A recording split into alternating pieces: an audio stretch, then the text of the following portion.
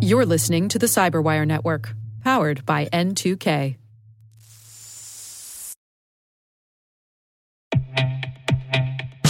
With over 8,000 threat hunters analyzing over 65 trillion signals daily, Microsoft works tirelessly with the federal government to keep our nation's data secure. This 30-year-plus partnership is driving mission innovation that is secure by design. Whether optimizing your existing defenses or tackling advanced threats with AI, Microsoft gives you the intelligence and the automation you need to defend at mission scale. Let's work together to stay ahead of emerging threats and secure your mission anywhere. Learn more at aka.ms/fedcyber. That's aka.ms/fedcyber.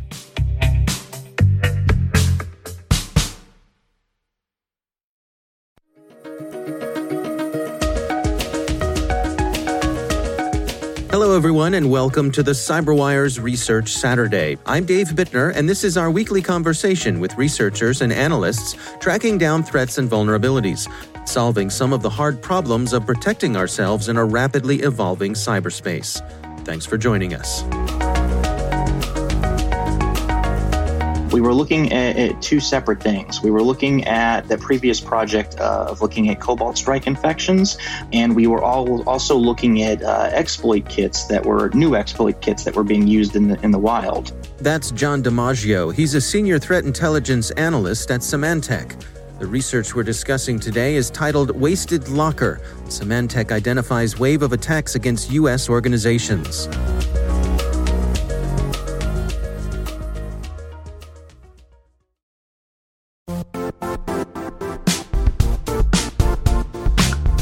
And now, a word from our sponsor, Zscaler, the leader in cloud security. Cyber attackers are using AI in creative ways to compromise users and breach organizations. In a security landscape where you must fight AI with AI, the best AI protection comes from having the best data. Zscaler has extended its zero-trust architecture with powerful AI engines that are trained and tuned by 500 trillion daily signals. Learn more about Zscaler Zero Trust Plus AI to prevent ransomware and AI attacks.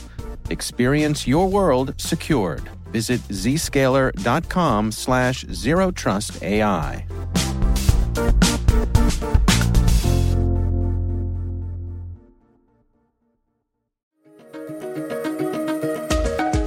So what we found was there's an exploit kit called Sock Ghoulish, and I don't make these names. While it itself is not so much that it's brand new as much as it has sort of been updated, and there was an increased presence that we began to see, which is what caught our attention in the first place. It turned out that there was quite a large footprint of infrastructure across, the internet as a whole, in comparison to other exploit kits in which we were seeing it. The interesting part of it is it was being delivered as a browser update. So right then, that was sort of an indicator that this was a larger attack than regular exploit kits. The reason I say that is, a lot of times these will be used just by phishing emails and things like that. It's much more manual. But when you're using it to deliver as a browser update, that's usually indicative of that it's attached to a watering hole or a compromised website. As you can imagine, the more you dig and you see things like compromised websites and larger infrastructure to deliver something, you probably have a more advanced attacker, because obviously it takes time and resources to compromise not just one legitimate website, but many. And that's what we were seeing. So we didn't know at first it was a ransomware attack, but we did know that it was at least an adversary with a medium level of sophistication that had the ability to compromise legitimate websites, create and package this as a browser update, and then infect victims. Where we went from there, we actually started to look into what happened to systems once that malware was executed, once that browser update was executed. And what we found was it was downloading some shellcode, but it was also being used to sort of profile the victim. So it was collecting the network and the network name, the system names, the user's name that was logged in, and sending it back. And the reason that's relevant is, that is information that can be used to determine who the victim organization is. So let's say it's a mom and pop shop versus being, a major retail chain or a major technology company. That's going to make a difference to an adversary. So seeing that there was a bit of profiling going on, seeing that there was compromised websites involved, and that this was being packaged as a browser update, we knew we had something interesting. We didn't know it was what was ransomware, let alone a brand new ransomware variant that hadn't been seen before. Wasted Locker had just been first reported a couple days prior to us figuring out what we had was similar in its binary and its behaviors, and then we validated that it in fact was that. The difference is we had a lot of good information now on the life cycle of this, not just how it was being used to infect, but the actual the actual mechanisms of once they were on a network or a system, what the bad guys did. And I can continue on from there. I want to take a sort of step back to let you sort of ask questions. I know I gave you a lot of information.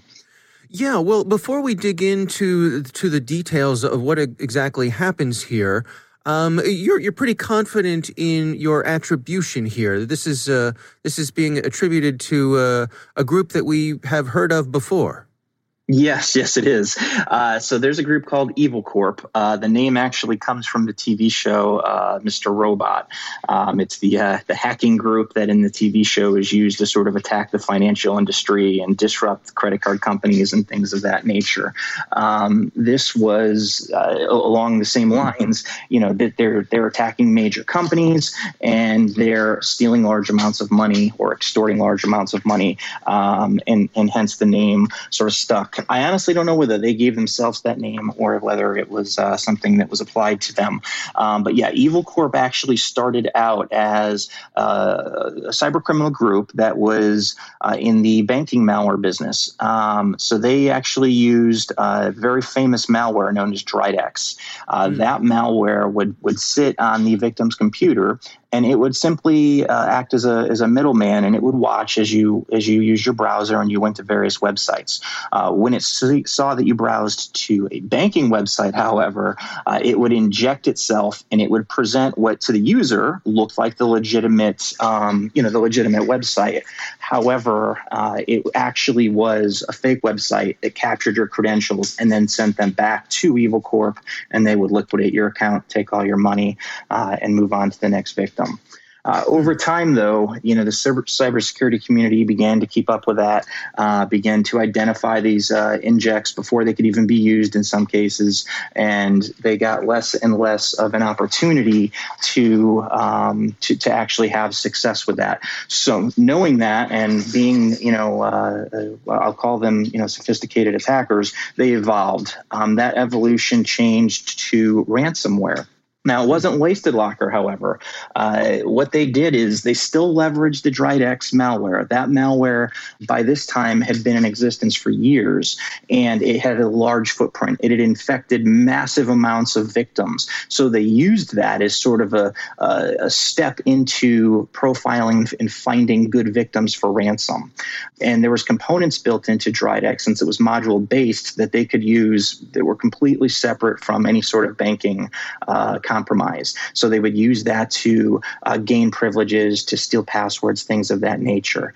That footprint and that sort of infrastructure, they then applied to what was called BitPaymer ransomware. And that was the initial variant that was being used by these guys for years. BitPaymer became very popular. It was reported by the media. Law enforcement took a big interest in it.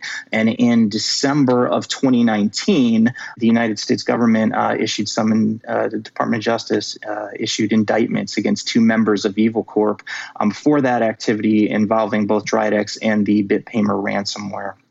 that sort of is likely what led to this kind of change in tactics, change in malware, change in infrastructure, and that's where we saw Wasted Locker. So Wasted Locker is not an evolution of BitPaymer, or at least it doesn't appear to be. It appears to be a new instance of ransomware. We're also seeing, this new delivery method. Doesn't mean we won't see them still use Dridex, but we're in this particular campaign, as I mentioned, they're using this new exploit kit, and they're using legitimate compromised infrastructure to deliver it. So in tandem, it's a whole new attack life cycle, brand new ransomware, brand new infection vector. What is similar is some of the tactics when the adversary is actually on the victim network. But besides that, they really spent the time, money, and resources to sort of reinvent themselves. And it does take time, money, and resources. That's not just, something I'm saying. It actually is an operation, and all of that has a cost to it. So this was important enough for them to retool and to spend the time and money to do. Well, let's walk through it together. Can you take us through step by step from the very beginning? What happens when these folks get you in their crosshairs? Absolutely. So it starts where the user browses to a compromised website. What we found was most or many of the legitimate websites that were compromised belonged to a U.S. newspaper or U.S. news organization. Their infrastructure had many different news-related websites, and we believe that the adversary was specifically looking to target U.S. companies and organizations. So a U.S. newspaper and their infrastructure would sort of make sense as a good starting place anyway to begin entry into obtaining access to victims. So they compromised these websites, and what they did is they used the exploit kit to so that when the user or the potential victim went to the legitimate website, they were then redirected in the background to adversary controlled infrastructure, where they actually delivered the exploit kit SOC Ghoulish, that payload onto their systems. So they're browsing to the website. A little window pops up and says, "Hey, you need to update your browser in order to continue viewing our website." That happens every day for legitimate purposes. It looks legit. They select okay, it downloads and infects them. They still don't know they're infected. What happens at this point is, like I said, that initial profiling takes place where information is sent back to the bad guy, and they then can choose to continue the operation or to not continue and just let that victim go about their way. If the victim meets their requirements and it is of interest to them, now the exploit kit will download PowerShell. PowerShell it uses PowerShell in the victim system to download Cobalt Strike. Apologize, I misspoke. And that Cobalt Strike is compiled in memory. It also downloads what's called the .NET injector. So the PowerShell and the .NET injector allow them to inject any payload they want. So any sort of malicious malware that they want to run, they can now do in memory of the victim system. Again, it's important to understand that makes it fileless. Fileless is important because it doesn't touch the disk, which makes it much harder for defenders, antivirus software, endpoint detection to identify. It doesn't mean it won't get identified, but it makes it harder to identify. So at that point, there's two JavaScripts. So one we already talked about, that's the update piece where it does the initial infection, and the other piece is a script basically. And between the two, you have Cobalt Strike compiled, and then you have another payload that's placed on the system. So now that the adversary actually has access, at this point, they need to enumerate the network and identify servers. They need to identify all the relevant file systems that they would want to infect with a ransomware payload. So they use legitimate tools that are present in the network. Now, a lot of those are sort of common across the dozen or so larger enterprise ransomware attackers, but there were some interesting aspects that were a little bit different here. So Cobalt Strike, as I've mentioned before, we see them all the time. That's a tool that's commonly used. But some of the things that stuck out that we saw in this particular attack was they used a tool called PowerView, which is a legitimate tool that was probably used because it was present present in a lot of the victim systems. And what that would do is it would allow them to do Active Directory enumeration. So it's a tool that's meant to administrate and to do processes and services via Active Directory, all legitimate, used by administrators, and they use that to sort of further their compromise. Another very interesting thing with this that differed from some of their previous attacks is, what we saw before was where they'd actually identify some of the defense software and systems, and they would actually, once they had administrative privileges, they would disable it. And what we saw this time was they took Microsoft's built-in UAC, which is what it uses to give the user access controls, limit what they can do, sort of privilege, monitor and deploy any sort of privileges to a user. So it's a part of Windows Defender. And what they actually did is they used it to alter privileges, and then they changed Windows Defender to not be disabled. They just changed it to not scan their files. And that I thought was interesting. And the reason I think that's interesting is because before they would just disable a service. Let's think about it. If you're a bad guy and you want to do everything you can to not get detected, they've sort of, while it's minor, they've improved their process. Administrator might recognize that a service has been turned off. They're not as likely to recognize that you simply, blocked it from scanning specific files. So I thought that was interesting that they took these smaller steps to just, again, tweak their attack to make it a little bit more difficult to detect. Yeah. Right. So once they did that, now they knew that they would be able to deploy other tools, run scripts, and more importantly, actually drop and execute ransomware. They used other legitimate tools. They used a thing called the WMIC, which is a Windows management instrument console. So that allows them to actually add users, execute commands. And what was interesting here is they also used it to run a tool called ProcDump. So the WMIC was used to run a tool called ProcDump. ProcDump actually dumped the log files. So again, log files are used where we could identify them, see that they're on the system, used for forensic evidence, things of that nature. They're deleting those now. That was also something that was a little bit different that was interesting about this. These extra steps they were taking to delete their tracks or to hide their tracks. Adding legitimate users, that's another issue because now they have a legitimate account on the network that they're using to traverse. It's so much harder to find a bad guy when they have legitimate credentials than it is, when they just have a remote shell and are sort of poking around. So with that legitimate access, using the legitimate tools, setting up, defenses to simply not scan their malware, they created the perfect storm to sort of take over that network and encrypt your data. At that point, they used a tool called PSExec. Again, sounds familiar here. It's another legitimate administrative tool, and that tool was used to actually place and copy and drop the ransomware payload onto all the servers and systems that they had identified that they wanted to execute the malware. Just prior to executing the malware, the last step that they do is, again, using that WMI console, they delete all the shadow volumes. Shadow volumes are used in Windows to sort of restore to a previous state. So you can see where that would be bad for a ransomware adversary if the victim could simply restore to a previous state. So they delete that. And then once all of that is done, the shadow volume's been deleted, the environment's been staged and prepped, and everything is sort of the perfectly set up for the attack. That's when they execute the payload across all of the servers instantaneously and systems instantaneously and present the victim with a ransom note. Now, one of the things that's interesting that EvilCorp has not done is we've seen some other adversaries do is threatening to post the victim's data publicly or embarrass the victim. We've not seen them do anything like that, which we have seen other victims do. So that could be the next evolution that we see, but it hasn't happened yet. Just something I noticed when comparing this attack to other recent attacks. But that's sort of the life cycle of the attack. Yeah. Are they even making an attempt to exfiltrate any data?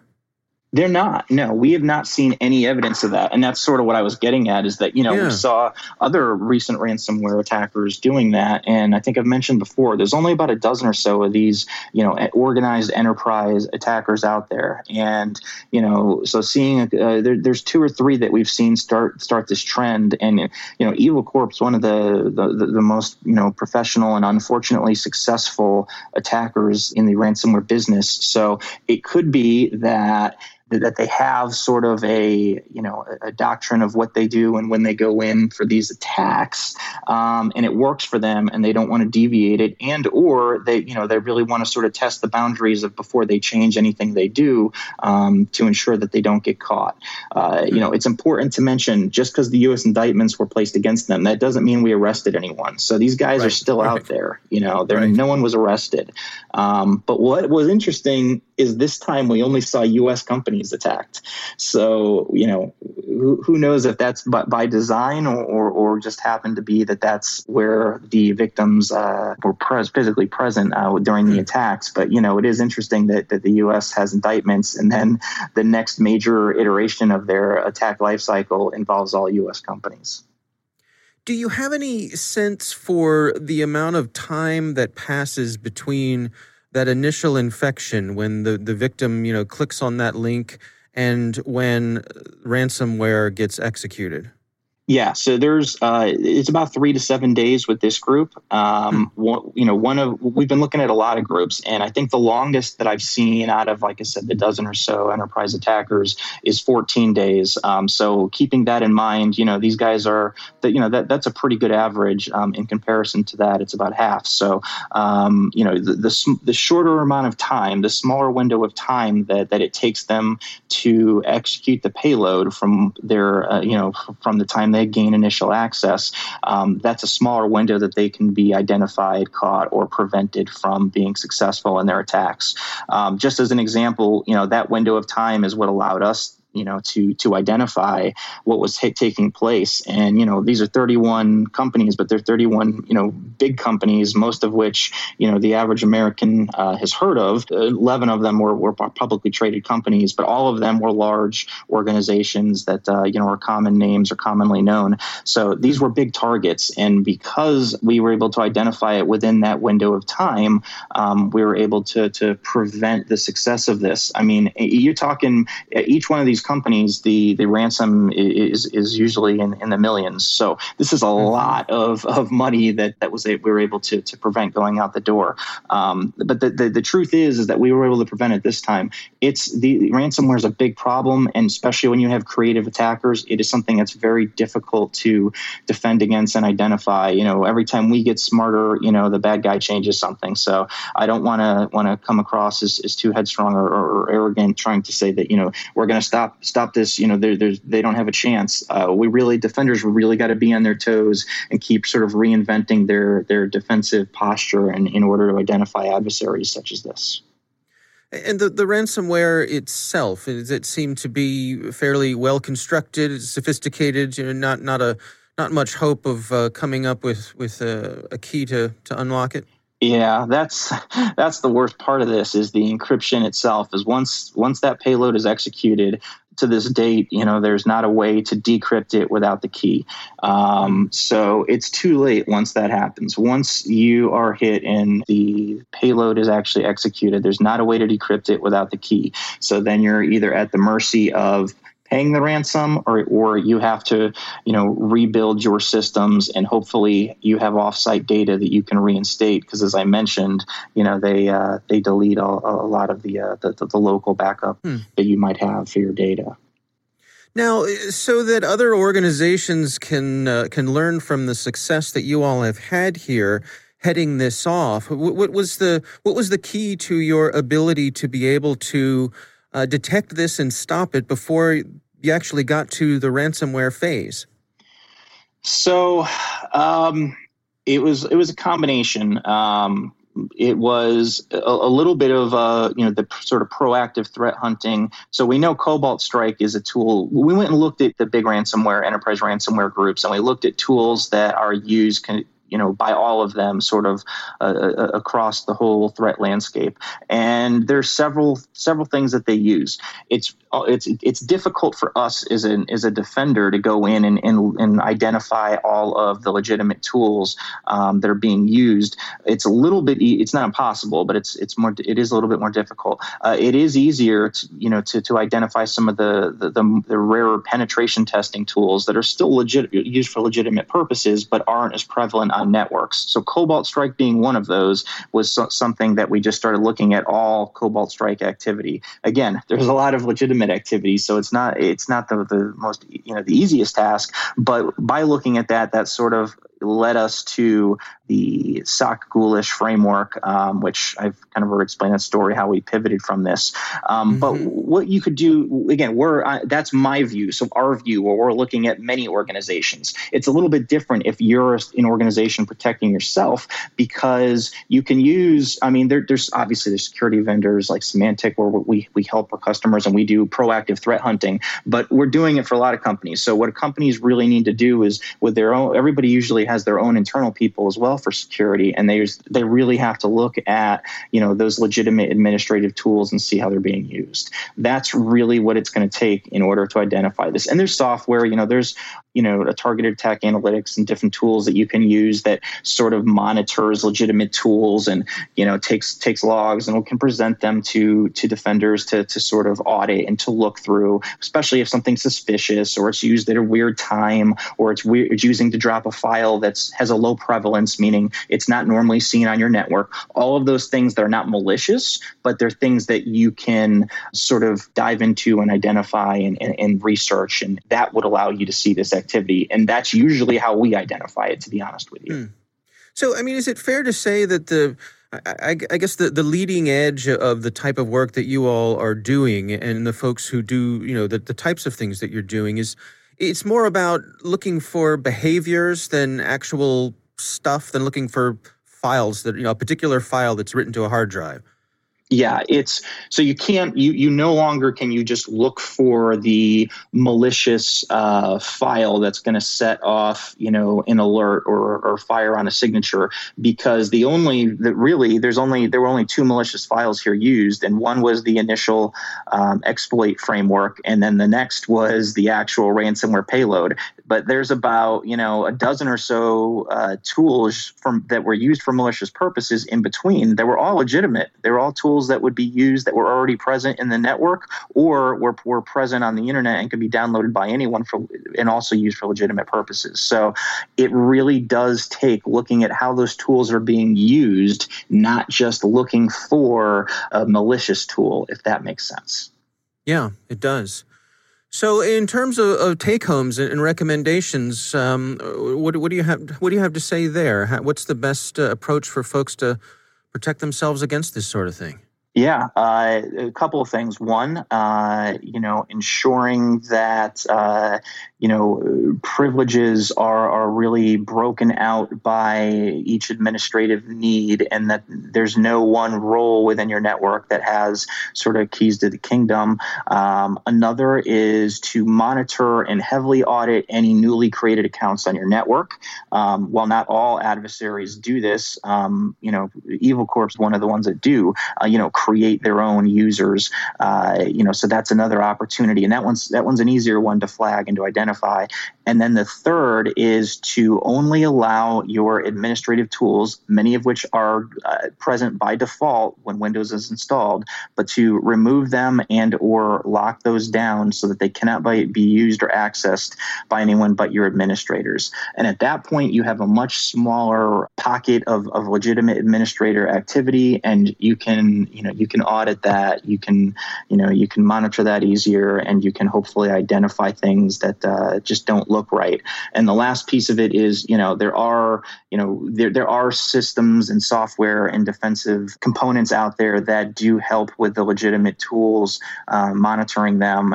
All of it's a little bit difficult because none of it's directly malicious, but a combination of those sort of 3 or 4 things I just said, many of which just take time, not necessarily money, are all things that you could do do that would really decrease the opportunity for an adversary to be successful with this, especially because they have to spend so much time on your network. They're spending at least a week in most cases, 3 to 7 days. 3 days, that's sort of the quickest, but there's a window of time where you can identify this, but you have to look at the legitimate activity, not just the malicious stuff.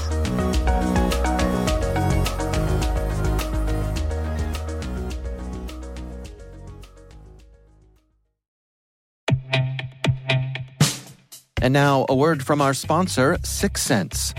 Syxsense provides award-winning cloud-based automated endpoint and vulnerability management solutions to streamline IT and security operations. With its advanced platform, businesses gain complete visibility and control over their infrastructure, reducing IT and security risks and optimizing operational efficiency. With Syxsense, you'll get real-time alerts, risk-based vulnerability prioritization and remediations, and an intuitive automation and orchestration engine so you can focus on your core business goals, confident in the knowledge that your enterprise is secure, compliant, and running smoothly. To learn why enterprises choose Syxsense, visit syxsense.com.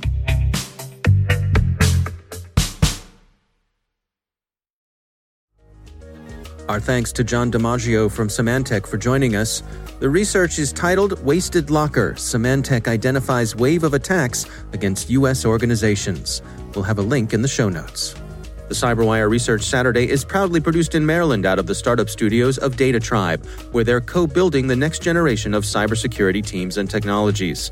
Our amazing CyberWire team is Elliot Peltzman, Puru Prakash, Stefan Vaziri, Kelsey Bond, Tim Nodar, Joe Kerrigan, Carol Terrio, Ben Yellen, Nick Valecki, Gina Johnson, Bennett Moe, Chris Russell, John Petrick, Jennifer Iben, Rick Howard, Peter Kilpie, and I'm Dave Bittner. Thanks for listening.